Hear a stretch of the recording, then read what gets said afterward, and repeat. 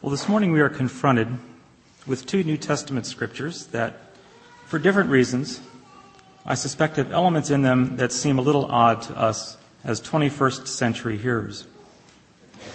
Both of the passages describe experiences that touch both sides of the divide between the physical world and the spiritual world. The beginning of the passage from Mark describes the activity of casting out demons, which would be a dramatic and crowd-gathering kind of event in any day and any time. We read the familiar story from Mark and accept it at face value, but I suspect that demon casting out activity is far from any of our actual life experiences. We breathe a collective sigh of relief for the distance in time and place between our lives and first century Palestine. The passage from James deals with the more familiar bridge between the physical and spiritual world, the exhortation to prayer within the Christian community. While we are all familiar with prayer, the James passage goes to some length to make the case that specific petitionary prayers have tangible and possibly dramatic effects, including healing the sick, forgiving the sinner, and alleviating specific kinds of suffering. To us as 21st century Westerners, we acknowledge that prayer is an important part of discipleship. And we would likely say that we believe that specific prayers may be answered in dramatic ways. But I suspect we feel a little ill at ease over the way the phrases play out in the letter from James. The rhetoric seems a little dramatic and over the top to our more modest sensibilities. Let's look at the Mark passage first. The scene opens with a dialogue between Jesus and his disciples. John confronts Jesus with a question. The question seems a little odd, and you can hear a bit of what I would call attitude behind it. Jesus, this other guy we heard about was casting out demons in your name. We told him to stop, but he wouldn't. Should we tell him that you told him to knock it off? I mean, theologically speaking, we are the only ones with the proper credentials for casting out demons. I had to laugh to myself as I pictured the disciples saying this. It seemed a little like a game of tattletale. The mental picture I had was a case of whiny children in a school playground asking the teacher to tell the other group of children to stop playing the same game that they are playing because the other kids just aren't doing it right. Jesus' response is typically kind and firm. He says of the rogue exorcist, "Let him continue with what he is doing, since those who aren't against us are for us." What is striking to me in this passage is not really Jesus' answer, but the nonchalant way that the activity itself is described and dealt with. Consider if the same thing would be happening in our church neighborhood. Think about that for a minute. I suspect that if we would get wind of a story like this, of someone making a ruckus down the street by casting out demons, the headline in the intel would not be that someone is casting out demons without the proper bureau licensing from the city and county of Lancaster. No, the headlines would simply be that someone down the street was claiming to cast out demons. My reaction to the story in the newspaper would likely be pretty skeptical, and I suspect that most of your reactions would be fairly skeptical as well. Unless I would see some fairly strong evidence to the contrary, I would assume that the guy causing the fuss was just some crackpot who is playing on people's fears about demons. The oddity in a passage like this is the way in which Jesus seems to shrug off the supernatural demon removal therapy as just another activity you might encounter in the ebb and flow of life. Jesus gives the uncertified demon caster outer the benefit of the doubt. It's as though he were talking about any other activity that somebody might be doing in order to get the message across that the kingdom of God is at hand in a big way and that the times they really are a-changing. Jesus turns the incident into a modest, teachable moment. He says to his disciples, "Hey, we are in this together. The work is hard. If someone is doing our work for us, let him continue. Whoever isn't against us is for us.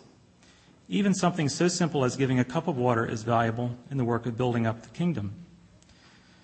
To us as contemporary listeners, though, we can handle the cup of water observation.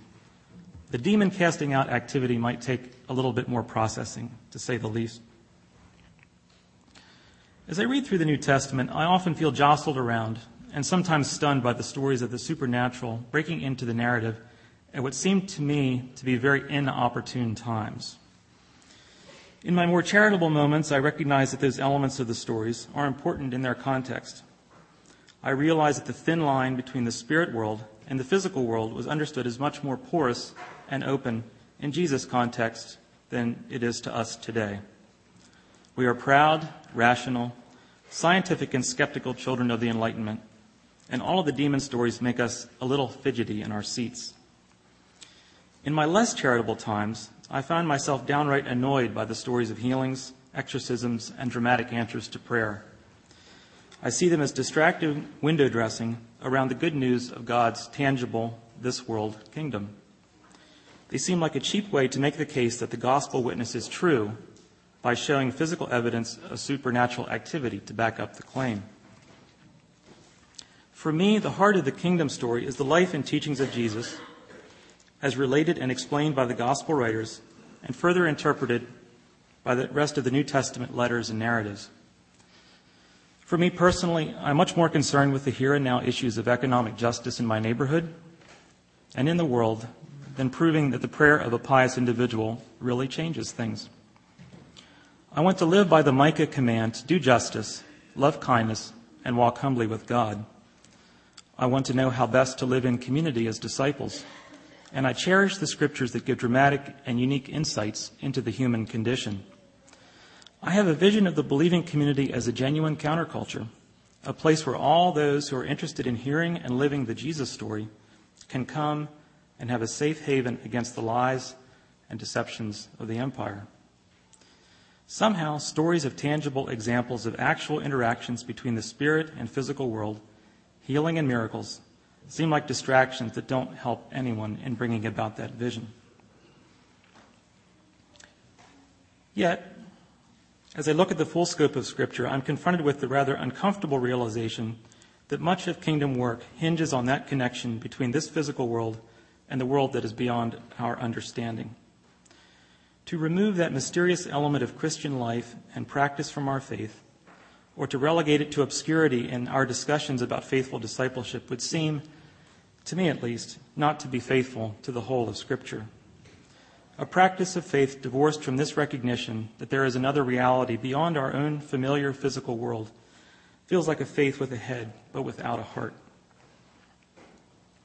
Perhaps part of my problem, is the terminology we use to describe the spirit world. For instance, when I say the word heaven, what kinds of images pop into your mind? Are they positive images? My immediate mental images of heaven most certainly are not positive. Fairly or unfairly, the word heaven reminds me of death and funerals. It conjures up images of hopeful but somewhat pathetic discussions among people who, for whatever reasons, have not much to hope for in their current existence. Ironically, what should be the most inspiring word image of the Christian life feels soft, dull, and unwelcome to me. I fully admit that this may be my own problem in seeing how the word has been used and abused over time. And it is certainly a problem of language and interpretation, but that doesn't make it any less challenging to deal with, at least for me. But in my smugness about a word that I don't like, I'm confronted by the English translation of the Lord's Prayer. And what is a key phrase in the series of requests? That God's kingdom come on earth as it is in heaven. Through the Lord's Prayer, we are asking that God's kingdom be fully realized on earth as that kingdom now exists in that other place that is beyond the scope of our senses. In other words, there's a divine pattern that exists in a realm beyond our understanding, a realm of justice, wholeness, and truth. You can call the realm whatever you want to call it, but it's there. That's our hope. Through the Lord's Prayer, we are commanded to ask God to bring about, by whatever means necessary, a reformation of our tangible, familiar, physical realm to resemble an ideal realm that's beyond our physical senses. The final result, our ultimate hope, is for the divine pattern in all of its many forms to be realized in our physical world. One of my favorite books is a short C.S. Lewis book called The Great Divorce. The story describes a fanciful bus ride in which the passengers embark on a journey from earth to heaven. Aside from the colorful and amusing dialogue and narrative, there is a subtext in the story about the kind of place that heaven is. After many years of not having read the book, the image that sticks in my mind from how the story unfolds is how it illustrates the upside-down nature of spiritual reality compared with physical reality. Our language and materialistic culture tend to interpret the spirit world as perhaps a notch or two above a dreamlike fantasy, an otherworldly place that is fragile and reachable only by the greatest effort and only by select individuals with a lot of time and a lot of determination. By contrast, in Lewis's book, the human passengers from the hard scrabble and familiar, hard physical world become more and more like shadows and ghosts as they experience life in the spiritual realm. They become more like what they had always interpreted the spirit world to be, wispy, shadowy, and unreal. They come to realize, many of them to their horror, that they themselves are really the shadows and ghosts. All around them is truth, beauty, and justice in their pure, hard, and real forms. The humans find that the light is so strong that it hurts their eyes, and they have a hard time walking on the grass because the grass punctures their feet. It's too real. As fallen humans, unable to discern the reality of the spirit world for what it is, the passengers on the bus either become more and more ghost-like, or they set out to unlearn their assumptions about what is truly real in a cosmic sense. Now, I realize I'm bringing up a motherlode of possible discussion points, and I don't intend to deal with, in any real way, with the questions of the dance between our world and the world beyond our understanding. However, I bring it up because it provides a backdrop for one of the morning texts. And it brings us into a place where we can discuss prayer as a very real connection between the physical and the spiritual worlds that we all inhabit. Most people recognize the book of James as a practical handbook of Christian life. What the letter lacks in theological depth, it makes up for in practical advice as to how to live as believers in community. It is the source of several memorable phrases that we're all familiar with, such as, faith without works is a dead faith. From the text, there is evidence that the original readers were dealing with issues that would be familiar to us as well. Discrimination among themselves, persecution of the poor by the rich, and complacency in aligning one's behavior with one's claim to salvation by faith. The author sets out to address those problems point by point in a methodical way. The book ends with the passage that we read this morning. One gets a sense that the text for this morning is a culmination of the rest of the points the author is making. It's a final, critical reminder of what is most important in their day-to-day lives, and that is the activity of prayer. The sense of the passage is that prayer is the response to any circumstance. There is some rhetorical flourish to it. It's almost like a catechism or even a football cheer. What should you do when you are cheerful? You should pray. What should you do when you are sick? You should pray. What should you do when people speak ill of you? You should pray. What should you do when you're suffering? You should pray. The author seems to be ending his letter with a reminder that prayer is the foundation point for all of our activities. He ends the subsection with an illustration from the Old Testament. Elijah was no different than we are, yet he prayed hard, and his prayer was answered in a dramatic way. If this were the only passage in the New Testament that emphasized prayer as a first and most important response to a wide variety of experiences, we could perhaps overlook it in favor of a more this-worldly response to our life events. But any reading of the New Testament reveals a strong theme of prayer as more than simply an activity, but a constant state of being. Getting back to my illustration about words and the meaning that they convey, I'll admit to having a fairly dim view of the word prayer as well. Prayer, especially petitionary prayer, has the sense in my mind of an activity of last resort, after all other options to solve a problem have been exhausted. Or I see it as a daily activity for those who are more disciplined in their prayer life than what I am.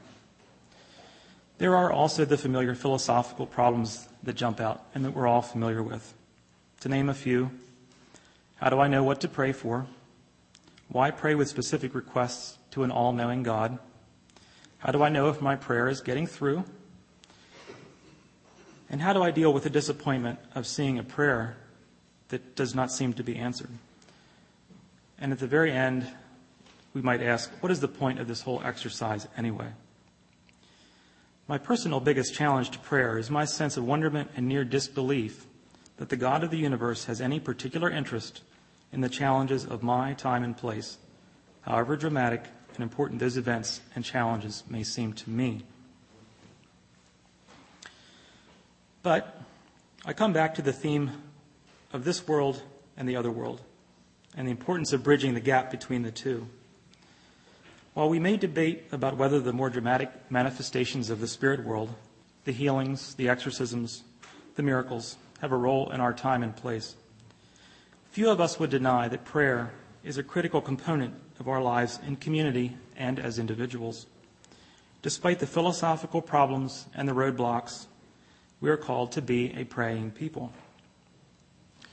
That is a difficult task. And unless you are a lot different from me, it is a lot easier said than done. In many respects, prayer seems alien to us. We live, work, and act as problem-solving people.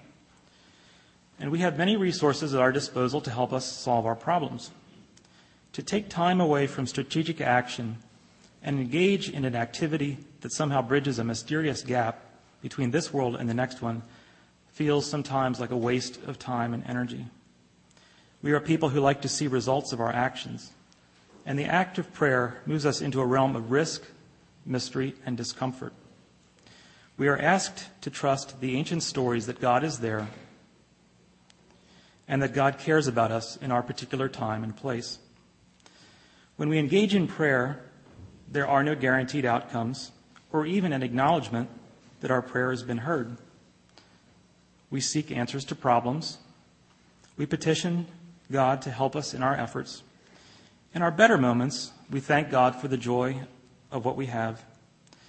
We may start our days with prayer, but do we really think that our petitions will be met in a meaningful way?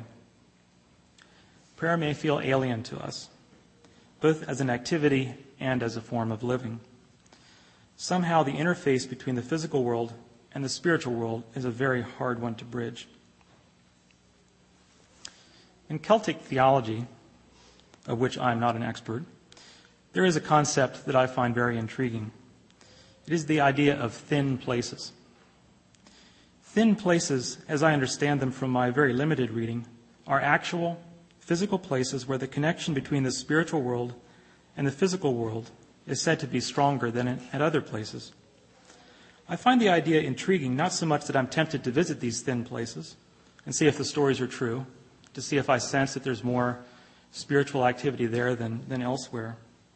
I suppose I'm drawn to the idea that there are places and times when, in a real sense, God is nearer to us than we are when we are elsewhere. When I was going through a difficult experience a couple of years ago, I sought relief and healing in whatever ways I could find. I had a moment of revelation at one point when I found myself in the city for some reason unrelated to church activity. I felt a strong sense of being drawn to be at this building for reasons I didn't entirely understand. I followed the draw and ended up here. Somehow being here in this place, in the dark, at night, alone, smelling the familiar odors of the church building and the bustle, and hearing the bustle of the city activity outside, brought healing to me in a way that I never would have expected. This was my thin place. The sensory experiences reminded me of my community, of the people who care about me and my family, and the reasons that I make an effort to be here every week. I can only speak from my experience at that time, but I'm convinced in a very real way that I can't put into words that God was with me in a very tangible way that evening, and that I was standing in the bridge between this world and the world beyond our senses. To push the analogy a step further, I would contend that not only are there thin places where the interaction between the physical and the spiritual world is more active, I would say that there are thin times when the circumstances of our lives as individuals and as a community push us closer to the bridge between the physical and the spirit world. Again, I'm only speaking from my experience, but I'll offer it as a testimony. Many of you have heard this story, so I won't go into detail. The short version is that in January of 1995, my life was fully upended when, in the space of a few minutes, I watched my wife die of an unexpected cardiac arrest. I've had people ask me over the years how long it took for me to get back to normal. My usual answer is that, well, I'm really not back to normal, but I'm looking forward to getting there. And I'm not trying to be glib about that. It's just that you never recover from an experience like that. It's a wound that stays with me and always will. My point in offering the story is to illustrate the paradox of prayer. It may seem like a stale evangelical slogan, but I'm convinced that it is true. When we feel the least as though we have any control over our lives, the power of God makes its presence known in unmistakable ways. Perhaps it is why persecuted churches seem to be the most vibrant. They have nothing else to count on. In their weakness and terror, the blinding light and sometimes frightening beacon of the world beyond their senses, the world of heaven, comes to them. In dramatic ways, the light empowers their community to keep the faith in spite of their hardships. They celebrate the joy of God's kingdom revealed to them, despite the fact that their physical world is very literally falling apart.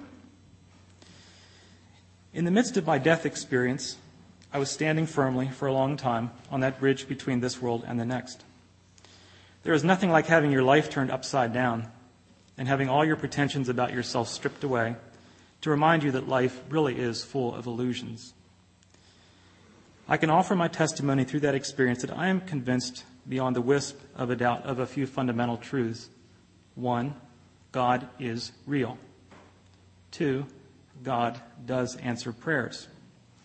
3, God does work through the community to bring healing to those who hurt. Can I offer any proof of any of that to someone who is scientifically minded and would challenge me? No, I cannot. Does that change my firm conviction that I am right in my beliefs? No, it does not. Beyond that, there's not much that I can say. As a closing thought, I'd like to offer another of my word pictures. Anyone who's been in my Sunday school classes knows that I like word pictures. As I pondered prayer and its many challenges, I came up with a mental image that I found very helpful. I'm certain I'm not the only one who's come up with this analogy, but somehow it has taken on new meaning as I thought about it some more. I invite you to think of prayer as a dance. Prayer is a dance between this world and God's kingdom. Somehow that image of a dance overcomes much of the misgivings that I have when I think about the word prayer. And I invite you to think about that during this week. How is prayer a dance? And I'll throw out a few suggestions. A dance is invigorating and it's active. It is hard work. Anyone who has danced the night away the day before feels it in his or her muscles the following day. A dance is all-consuming during the time when the music is playing. It is only you and your partner in a swirl of movement. If it is a partner you know, you have an uncanny sense of which direction that partner will go next, and you follow his or her lead. A dance is risky. We don't know the outcomes of the dance, and we don't know if we're up to the challenges that the dance will require. For some of the songs, we may need to step out because we don't have the same skills that other dancers do. A dance is relational. Even though the skills of movement are individual, a dance is a community event. There is a sense of common, rigorous activity among people who know each other and care about each other very deeply. A dance is mysterious and unpredictable. One is never sure what the band is going to play. Will it be a slow tune or a fast one? Do I have the skills to keep up with the changes in the tempo? A dance involves skill. It is an individual skill, but it is learned by doing it in community. Like any other relational skill, we learn from each other's mistakes and help each other out when we can no longer keep up. A dance has an uncertain outcome. How will we feel when this particular dance session is complete? Will we feel that we have changed? Perhaps we will feel embarrassed because we don't know the steps, and we'll look foolish to the better dancers that are around us. A dance is almost always a celebration. There's community energy and enthusiasm that is generated as we learn to dance with each other under the protection of God's grace. If we push the analogy a step further and claim that God is our partner in the dance, we learn about God by interacting with God in an active, positive, energetic, and continuous way. Through the energy that we expend in the effort of learning the dance steps and the way our partner dances, we learn more about God's plans for our lives, our community, and our future. In turn, our dances become more meaningful and helpful in bringing about God's kingdom among us. Finally, a dance is joyful. It is joyfulness expressed in movement, whether it is fast or slow, dramatic or quiet. And by joy, I do not mean happiness or feeling on top of the world. No, I'm referring to the sense of fulfillment that you get with an assurance that all of your efforts really do mean something, that you're part of an unfolding drama, and that you're part of a community that is an earthly expression of a world beyond our sight and understanding. Amen.